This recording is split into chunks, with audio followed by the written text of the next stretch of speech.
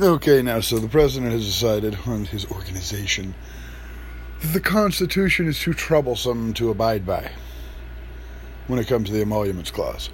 That it's too much trouble, it's more trouble than it's worth to check all this out. Well, guess what? Then either quit taking their money, divest, okay, or leave office. I mean, if those foreign entities that you would need to track one way or another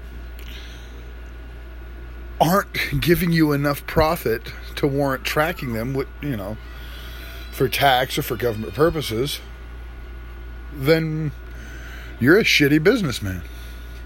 If your profit margin is so low that doing the tracking required by the Constitution would break you, then you need to get out of both the business and the presidency. I mean, come on.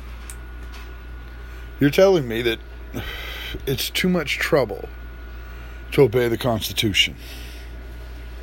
I mean, it's not the first time you've ran that gamut, I suppose.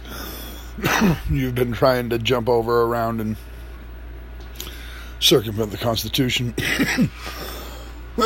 from day one, so I guess we shouldn't be surprised. But seriously, if the money you're making would be lost by having to do the tracking, then you're not a very good businessman, and you should go ahead and divest so you can continue making money. Let's divest and let somebody else run it.